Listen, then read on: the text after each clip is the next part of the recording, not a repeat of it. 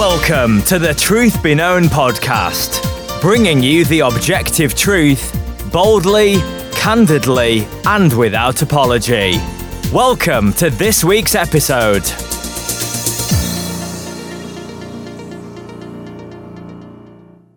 Welcome back to another episode of the Truth Be Known podcast. I'm Nathaniel Jolly. And I'm Eki Tepsapornchai. Well, brother, it's good to have you back here. And I've got some funky things going on with my camera. So if you're watching, I'm sorry. You're just going to get a talking head today.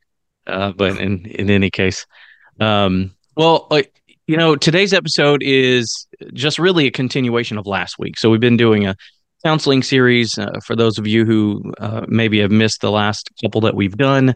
Last week, we talked about wives and giving some counsel to wives. This week, we want to move on to the husbands. And of course, we're just simply doing them in order that they come to us in Ephesians. And so, brother, do you want to just kind of open us up with some beginning thoughts? So we've talked about the wife's responsibility and God's expectation, and now we're moving to the men. Yeah, last week we talked about the wives, and the most controversial part about that is submitting to the husbands. And often people will attack us and say, well, that's just self-serving. You just want husbands to be in control, and you want wives to kind of be your little slaves. But of course, we know that God's word is better than that. God is the one that designed us. He designed us with these roles in mind, and really for husbands, when we're loving our wives the way the Bible calls us to love our wives, this is just as big, if not a bigger responsibility in some ways than the wives have, because in verse 25 we see here the ultimate commandment.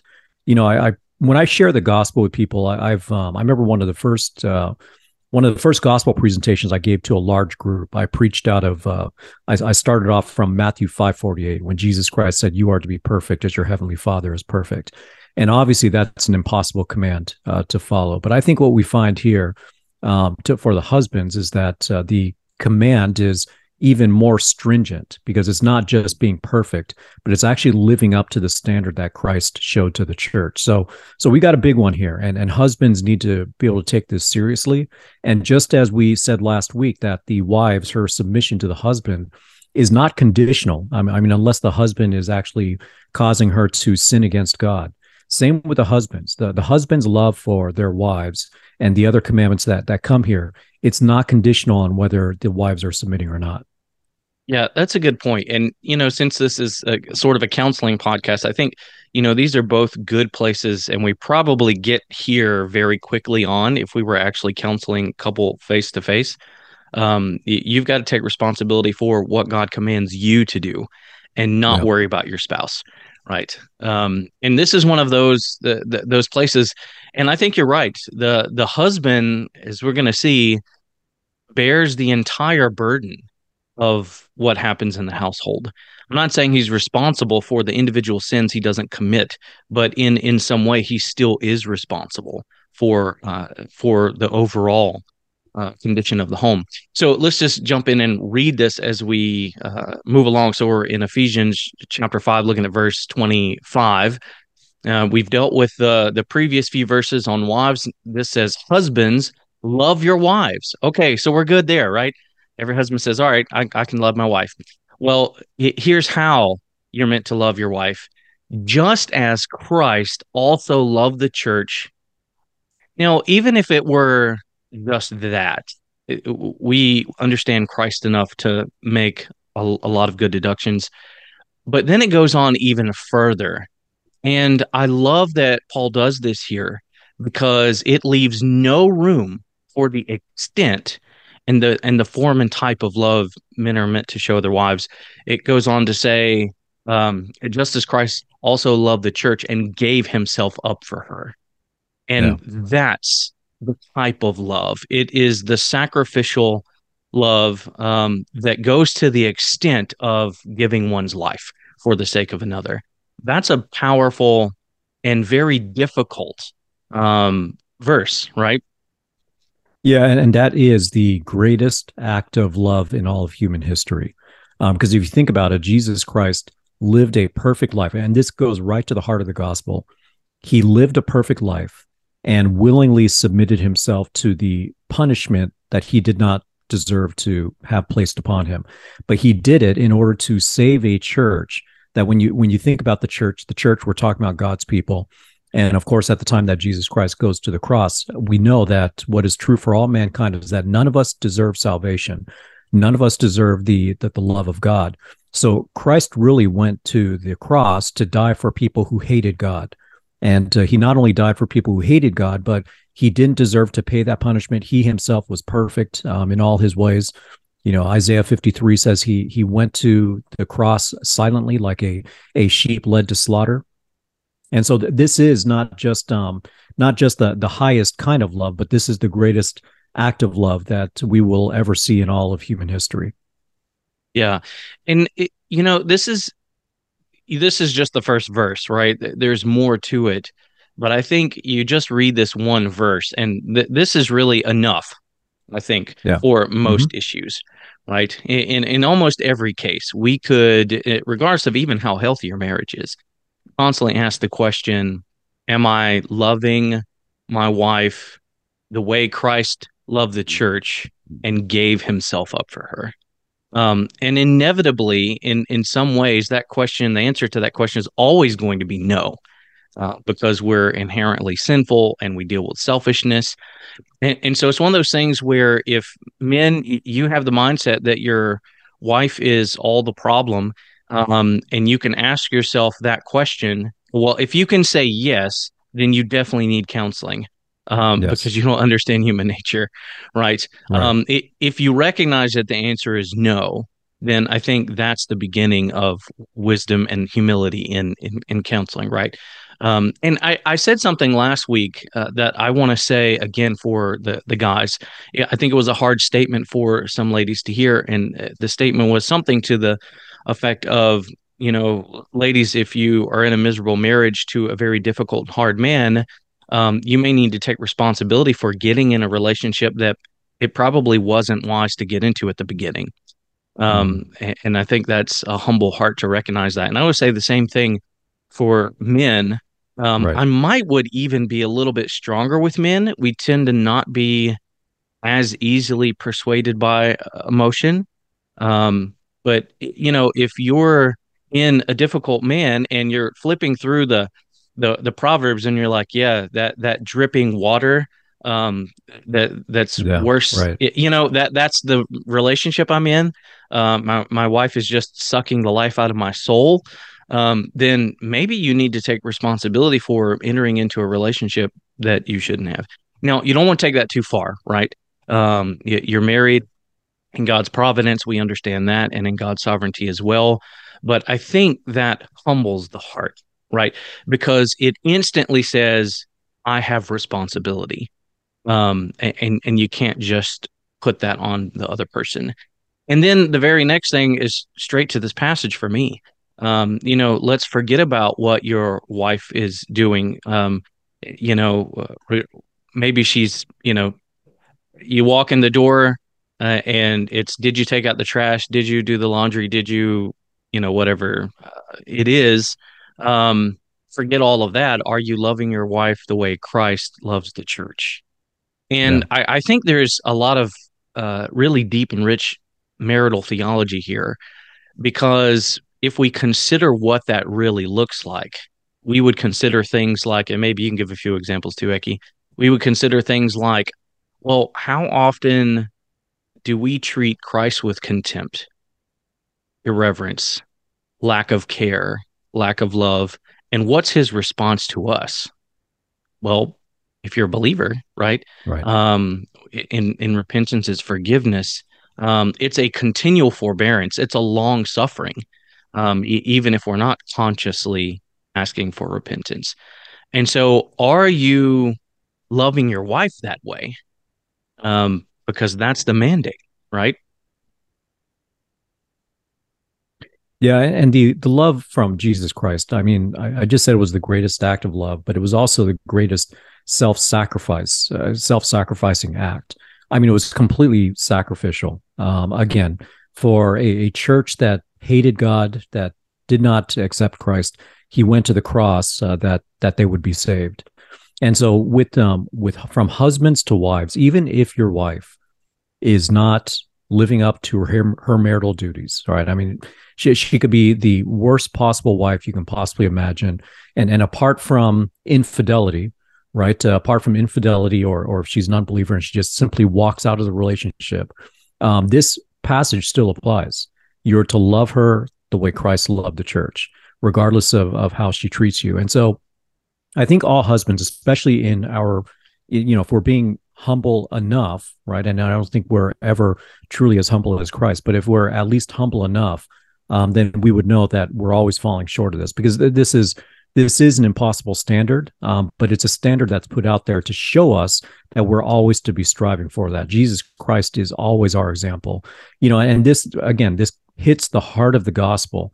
If you recognize that you did nothing that merited your salvation, if you recognize the price that Jesus Christ paid in order to give you that salvation, then the thanksgiving and the gratitude we should have towards him should be played out in our marriage in terms of our love for our wife, because that's exactly what Christ did for us. So when we give thanks to Christ for loving us despite being very unlovable, despite deserving eternal condemnation, what we're called here to do is to turn around and now show that same kind of love for our wives, regardless of how she's behaving. Yeah. And, you mentioned about infidelity, and I just want to make a quick point about infidelity and how that changes how you would treat your wife. I want to go to Matthew 1 and look at Joseph and Mary as a principle and pull out a principle there. But before that, I would say to men, look, you suffer everything you can suffer in good faith and trusting in Christ for as long as you can, because there's a richness in that. Scripture doesn't say you have to. Of course, I think we both would see that as an exception clause for divorce in Scripture. But remember, though they be there, God still hates divorce. And so if you can, and I would even urge men to, it's a great place to practice forgiveness. I mean, true, genuine forgiveness. It's difficult. It's hard. I understand all of that. But that is, I think, the most Christ-like response. And then I think we just understand that the other option is there. But then we need to understand why it's there. It's there because of the wickedness of the hearts of men, right? But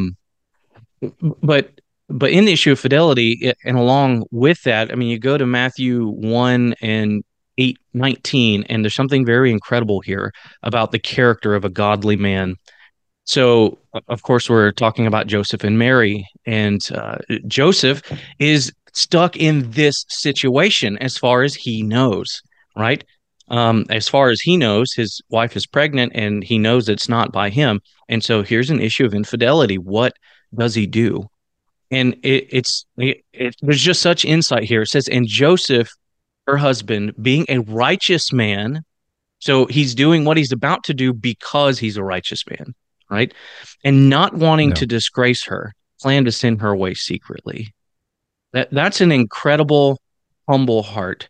And so I just wanted to draw that in to say, even if there is infidelity, the man's response ought to be, even if the decision is it's not reconcilable, is to do it in a way that doesn't disgrace her as far as you can.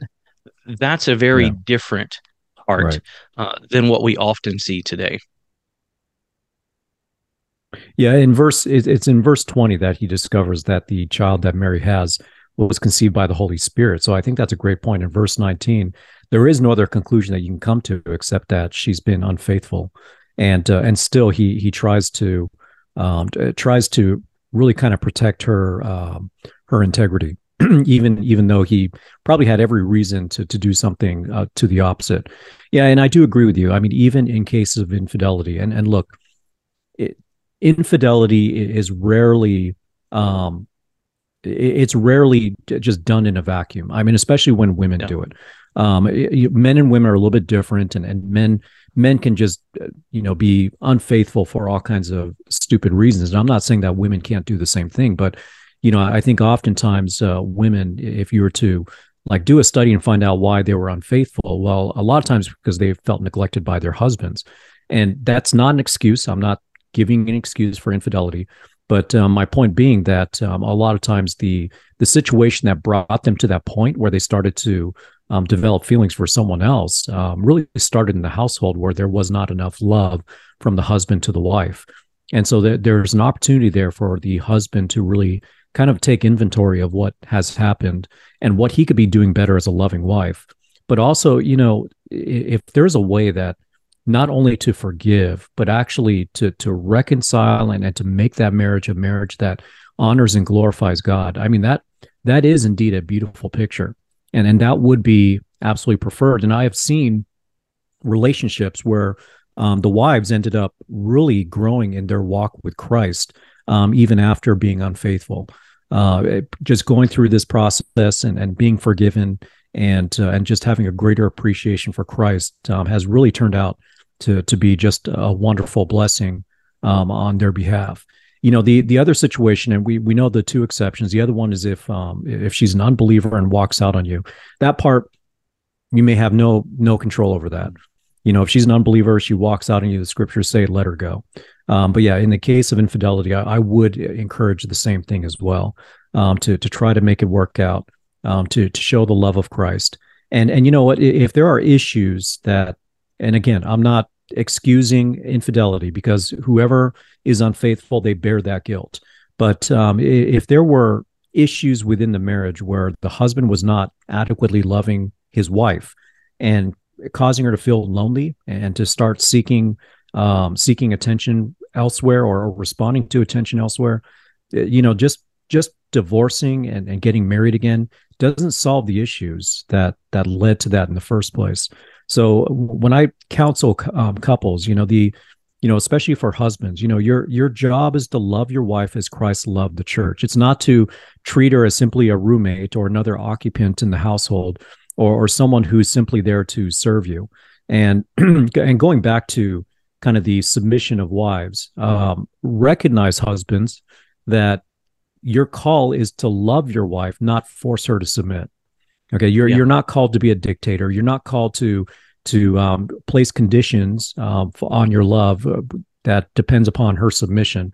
It's regardless of whether she submits or not, you love her the way Christ loved the church. Yeah, it's a really good point. And I think I want to go back to, we're talking about, some of the reasons that a woman might fall into adultery. Just because we're talking to husbands. Here's the reality. In some way, you've contributed, and that is, it's impossible for that not to be the case. And again, what we're not saying is that you're responsible for her choice, but you have responsibility. And and because you said oftentimes there's an emotional need that's trying to be filled there, and so the husbands really need, if that's the kind of marriage you're in, then you need to realize that. And again, it humbles the heart. And when we're talking about forgiveness and exhibiting Christ likeness as a husband, you need humility, right? It's really pride and arrogance that points the finger at the wife and says, well, she did it all. I'm a great husband. And though you may not say that in words, how many times have we seen guys come into counseling sessions and that was definitely their attitude, right? And so it changes the whole dynamic in the marriage. I mean, and ultimately, men, your marriage is meant to be an earthly display of a covenant that is in similitude to Christ and the church. And so don't take this the wrong way, but in the marriage relationship, you're effectively Christ, as Christ is to the church, right? You're not actual Jesus Christ, but you're the representation.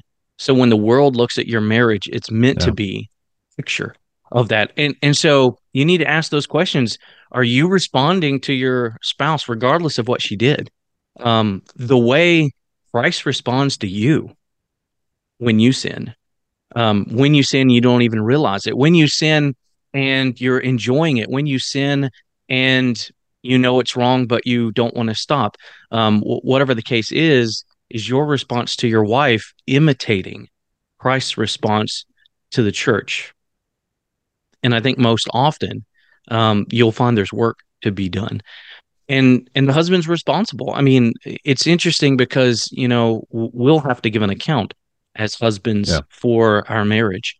If you're in ministry, your wife is your first and highest calling to ministry. Right. And I know, Eki, you feel the way, and you feel this way, and I feel similar the way I'm about to say. But what I'm about to say is that, if you're in ministry, your spouse comes first. And so if the church you're in is destroying your wife, then it's time to look for something else. If the ministry is destroying your marriage, it's time to get out. Take a sabbatical, do what you need to do, because God's going to hold you to that firstly and foremost. And so, and if you're not in the ministry, it still is your highest ministry. You're the priest in the home, right? Yeah. And on that note, I want to finish the passage because it's important. So verse 25, husbands, love your wives just as Christ also loved the church and gave himself up for her, so that he might sanctify her, having cleansed her by the washing of the water of the word, that he might present to himself the church in all her glory, having no spot or wrinkle or any such thing, but that she would be holy and blameless. So that's what Christ is doing, but it's still a comparison. And then verse 28, so husbands, in other words, like unto this, or just like this, or in light of what I've just said, husbands ought also to love their own wives as their own bodies. He who loves his own wife loves himself. For no one has ever hated his flesh, but nourishes it and cherishes it, just as Christ also does the church, because we are members of his body. Powerful statements. You don't make your wife holy. Again, that's talking about Christ and the church, but it's in the context of the husband's role, right, in the home, as the head. And so, again, those are the questions you're going to ask. Are what you're doing aiding in your wife's sanctification, right? Or is it making it more difficult?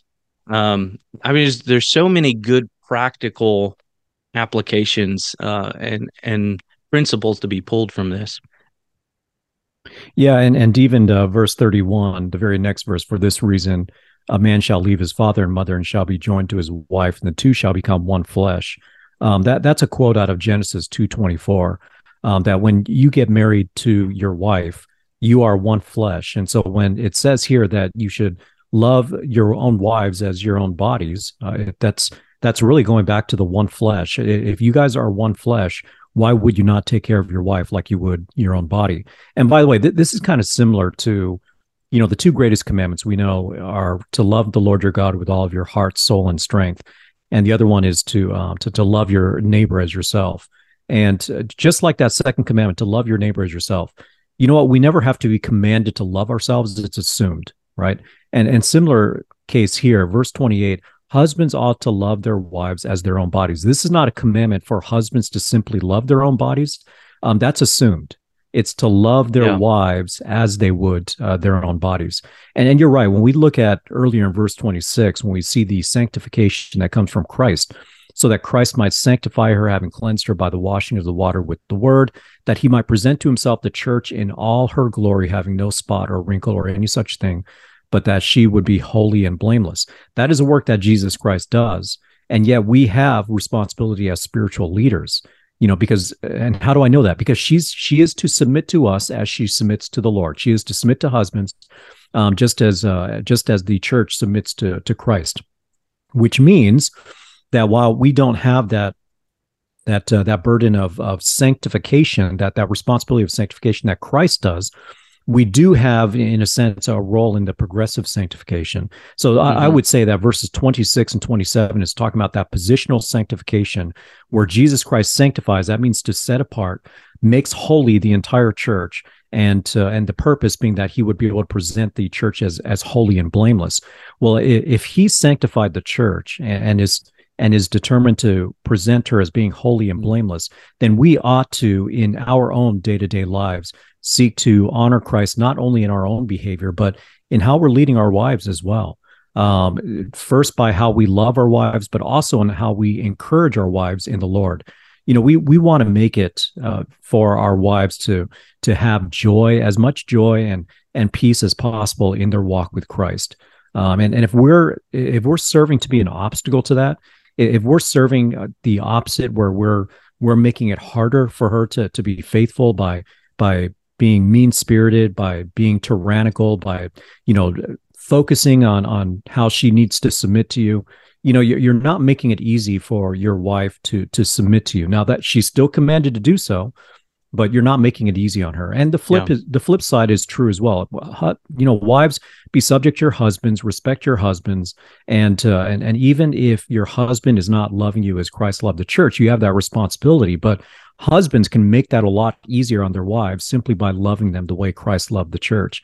And when things are happening correctly, when both parties are really seeking to be obedient to God's word here, it becomes a joy for the other side.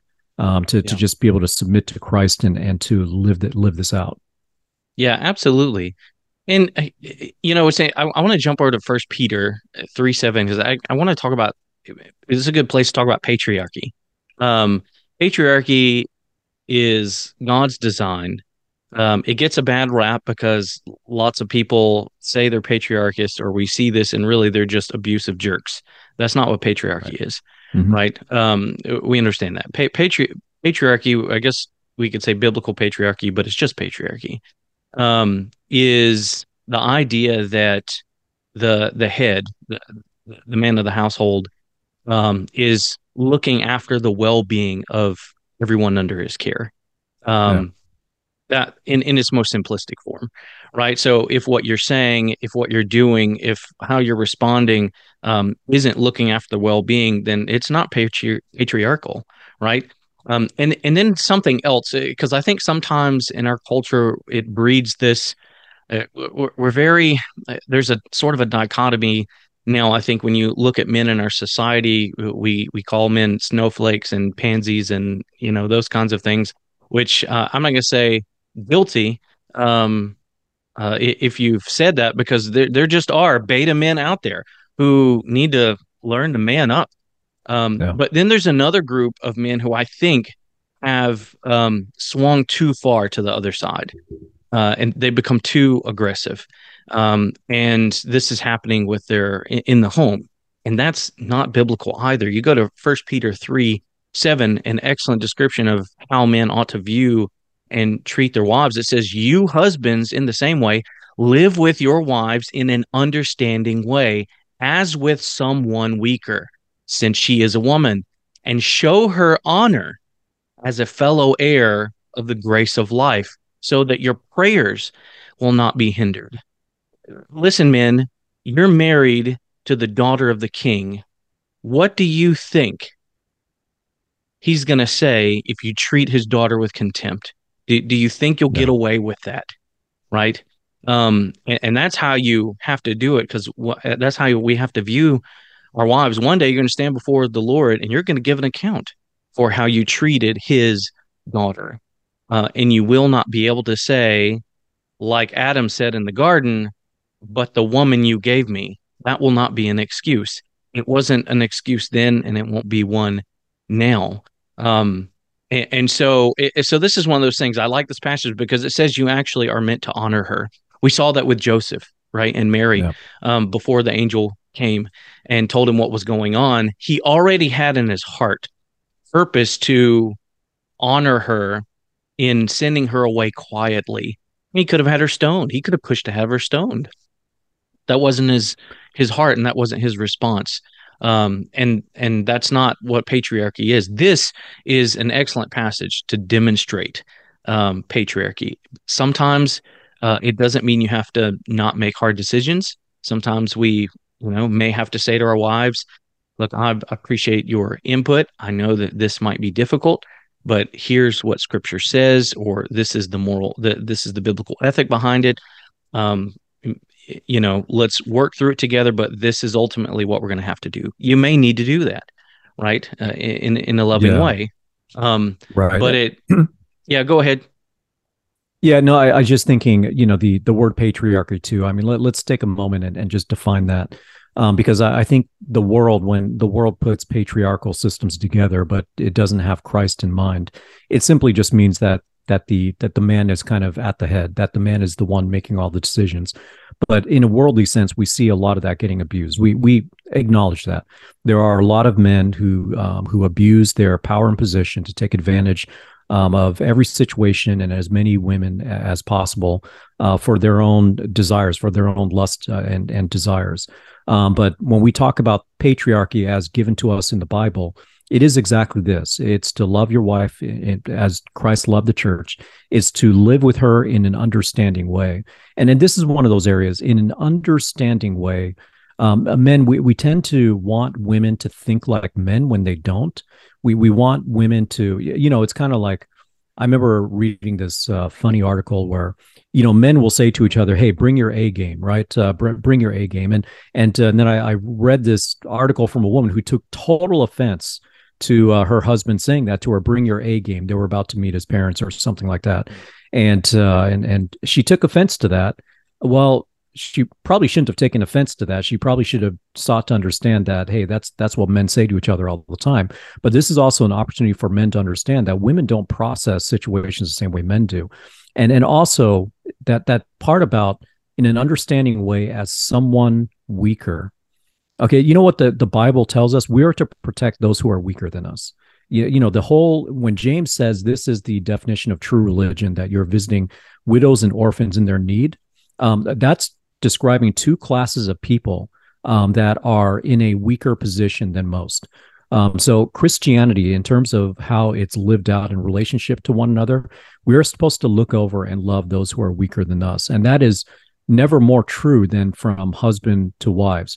And, my wife, and this is so second nature, I think, with women and not for men. For example, when we, for instance, go to another city and we stay in a hotel, my wife, she's very used to when she goes in the hotel, she not only uses the bolt lock, but she uses that extra lock on the door to make sure that even if someone had the key, that they're not going to get past that extra lock. You know what? I never use that.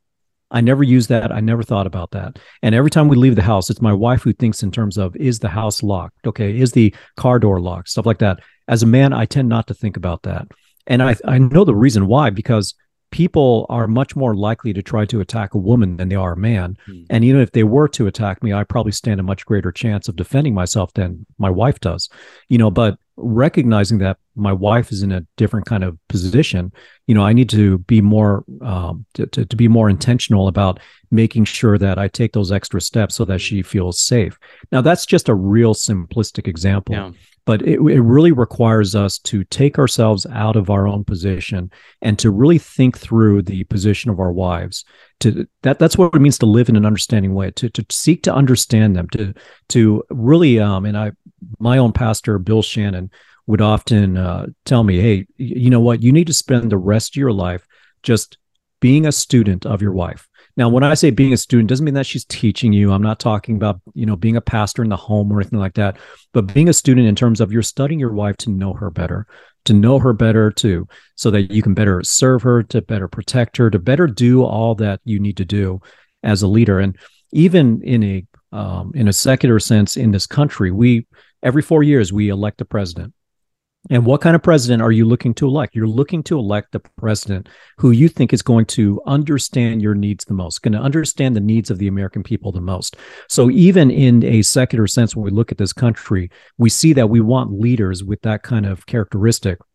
But that's exactly the characteristic that God expects from husbands towards their wives. Yeah.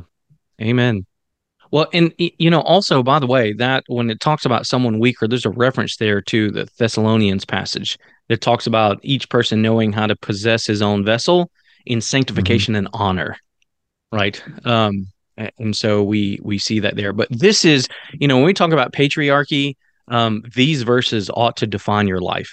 If your marriage is defined by you being a heavy-handed man in the home, that has nothing to do with Christ. That's not Right. the Christian Right. way of being a husband. Now, and it's interesting if you jump back to Ephesians before you get to the section that we're in husbands and wives. If you just go back up to the end of 4, from verse 29, listen to what this says. And again, just good, if men are pursuing godliness in Christ, right? The scriptures are filled with the ways you ought to treat your wife. Your wife is not the exception, and you treat everyone No. else biblically. She Right. should be the one that you strive the hardest, right? Mhm. With. So verse 29 says, "Let no unwholesome word proceed from your mouth." I mean, that's a problem at times, right? Yeah. Mhm. Guys who yell at their wives or get angry and say things they ought not to say. So there's that. But only such a word is as good for edification according to the need of the moment, so that it will give grace to those who hear. Right? I mean, the words we speak to our wife ought to be such that they give grace Yeah. to her. And then what's interesting in 30, it says, "Do not grieve the Holy Spirit of God, by whom you were sealed for the day of redemption. Let all bitterness and wrath and anger and clamor and slander be put away from you, along with all malice. Be kind to one another, tenderhearted, forgiving each other, just as God in Christ also has forgiven you." This is a mandate for the husband towards his Yeah. wife. Certainly between every Christian, and that's the context, is just Christian to Christian. Well, your wife is a Christian, I hope. If not, then the issue is, she needs the gospel. And Yeah. again, that needs to be approached in a loving way. While we're talking about that, we should probably say that the other exception that we would see in scripture for the wife being an unbeliever and walking away from the marriage, that is not the husband pushing her away. Right. And that is not because the husband is a jerk and hard to live with. That's Yeah. because of the tension between living with a godly man and a woman who wants nothing to do with Christ, Yeah. right? And so because of that, she leaves. And that needs to be said. If she's an unbeliever and she's leaving because you're a difficult and hard man to live with, that's not it. And you should be ashamed if that's the case. So we have all throughout these scriptures, um, how we deal with one another in the church, and then specifically husbands to wives. And I think we have to understand that as men, over time, you create the wife you have. And what I mean by that is just very simply by way of influence. She learns how you respond to things and responds in kind. She learns the things that you like and that you dislike. She learns whether you're a difficult man or not, and whether you're a tender and gracious husband or not. And over time, the stronger personality helps shape and form the other person in the house. That's just human nature. And so if you're looking at your wife and you're thinking, I really don't like this person I'm married to, then you need to realize that you in some way helped create that. Yeah. And you need to take responsibility for that. And I think the way that maybe as we close up, we can give just a little bit of counseling in that if you're a husband who is in a very difficult marriage, um, I think we would both agree that your role in that is to be able to present your wife to Christ in such a way that you could say, I've treated your daughter like the daughter of a king. Your role and responsibility is to help move her from whatever she's dealing with to being sanctified in scripture and through scripture in a loving way that is in humility. That's your role. I think men have a dual role, in that, it's the wife's responsibility to submit to the husband and to herself pursue godliness. That would be true for the husband, except the husband also still has the other role, which is to help sanctify his wife, which I think demands an incredible humility, because you've got to take responsibility for this woman that you've helped create. And that may mean you have repenting to do, you have forgiveness to ask for. And yet, even in the midst of that, you need to help move her from the areas that maybe she is sinful in to godliness. And that's got to be done with great care and with great gentleness. And I think with great fear, again, because she's the daughter of a king that you will give an answer to. Why don't you wrap us up with some thoughts on men who are in difficult marriages, Eki? Yeah, to what you said, amen to all of that. And this is exactly why I said, in many ways, men bear greater responsibility than women in the marriage. For that reason, exactly. You have a greater responsibility for the sanctification of your wife. And of course, in a good and godly marriage, both parties should be concerned about each other's sanctification. But as the spiritual leader, you're the one that is going to be making final decisions on hard topics, right? And you want to be sure that it's going to be led in a Christ-like way. The other thing too, in 1 Peter chapter 3, 1-4, we talked about this before, and especially last week, in terms of wives with unbelieving husbands, win them over by the behavior, right? Not your external adornment, but that which is internal. And I would say that there is a similar principle that you can draw from that if you flip the tables, and it's the wife who's an unbeliever or the wife who is, just not obeying the word. For you as husbands, you want to seek out those opportunities, certainly to share the gospel if that's what's needed. The wife is an unbeliever, but even if she's rejecting that message, not listening to it, not wanting to have it, win her over by your love, right? Show her that you are a much better husband because you've been redeemed by Christ. And it's going to be impossible for any woman who is interested in the marriage being a good marriage. It's going to be impossible for any women like that to not appreciate a husband who is doing his all in order to model the Christ-like love. So the other thing too, and we've mentioned the human responsibility aspect, that before you married, you sought out your partner, but not only that, but a lot of your behavior has helped to influence the way she has grown, or how she treats you and all that. But there's another aspect to this too, and that's the sovereignty of God. That though you chose your wife, God in his sovereignty gave you the wife that was necessary for you to be sanctified.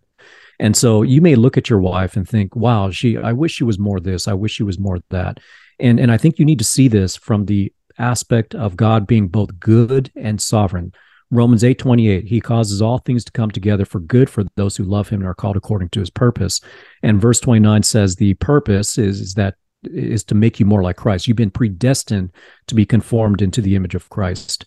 And so recognizing that, know this, that whatever difficulties that your wife is giving to you is actually in many ways out of the sovereign hand of God, in order to actually make you more like his son, Jesus Christ. But the only way to grow is to actually respond the way the Bible calls us to respond. It's not to do your own thing. It's not to separate. It's not to go your own direction. It's not, to seek a divorce or to just ignore her and just kind of live your own separate lives. It's none of that. It's to live with your wife as Christ loved the church, and it's to love her in an understanding way, recognizing that she's the weaker vessel, but at the same time, 1 Peter 3:7 says she is yet a fellow heir of the grace of life. And particularly if we're talking about someone who is a believer, she is equal in terms of her value, though because of the design of God, she is weaker in some ways. And now, because she is weaker, you're actually bearing a greater responsibility to protect and to sanctify her.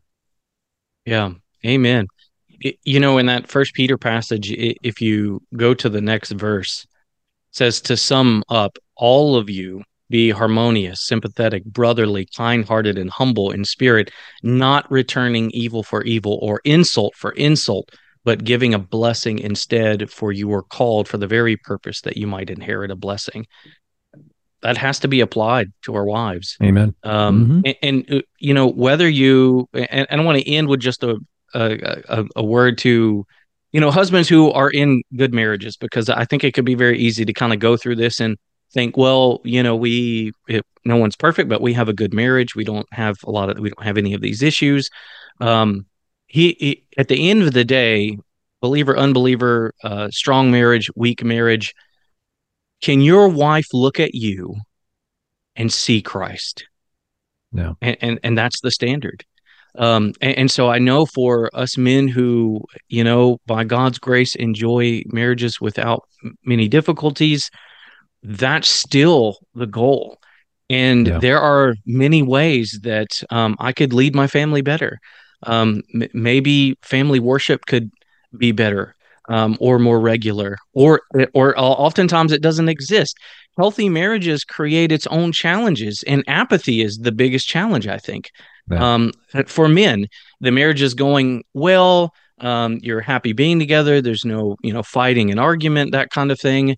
And so you kind of just sink into this apathetic mode of life because everything's going well.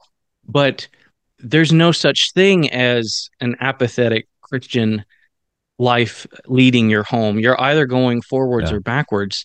And so for those men, I would just encourage you to ask the question, how can I be more like Christ to my wife? How can I be a better priest in my home to my children? Maybe you need to start family worship. Maybe there are some habits that you need to develop that you don't have. But those are things that we should constantly be working towards. And I think that comes back to your statement, Eki, that we need to be students of our wives with the goal in mind that we are leading her and helping aid in her sanctification as those who will give an account to God for that.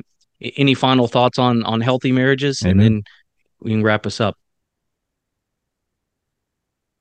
Yeah, always look to Christ. Always see the big picture. Always see God's good sovereignty in providing you the wife that you had and the situation that you have, and recognize that this being a one flesh relationship, wives, you've been given the husband, and husband, you've been given the wives that God had ordained in order to make you more like Christ. And so continue to obey God through that, and don't put conditions upon wives, your submission, or husbands, your love and understanding for your wife. Do that, and you will glorify God. Amen. Well, I hope this has been helpful to you guys. Again, we have a new YouTube channel. You can check the link out in the show notes. We'd love to hear testimonies. If any of our podcasts God's used in your life, we'd love to just rejoice with you. You can send us an email. Again, that information is in our show notes. So until next time, let the truth be known. The Truth Be Known podcast is a theologically driven, gospel-centered program serving the body of Christ by bringing biblical truth to bear on issues facing the church today. Subscribe to the Truth Be Known podcast by using the podcast app on your Apple or Android device, or listen online at strivingforeternity.org in the podcast section.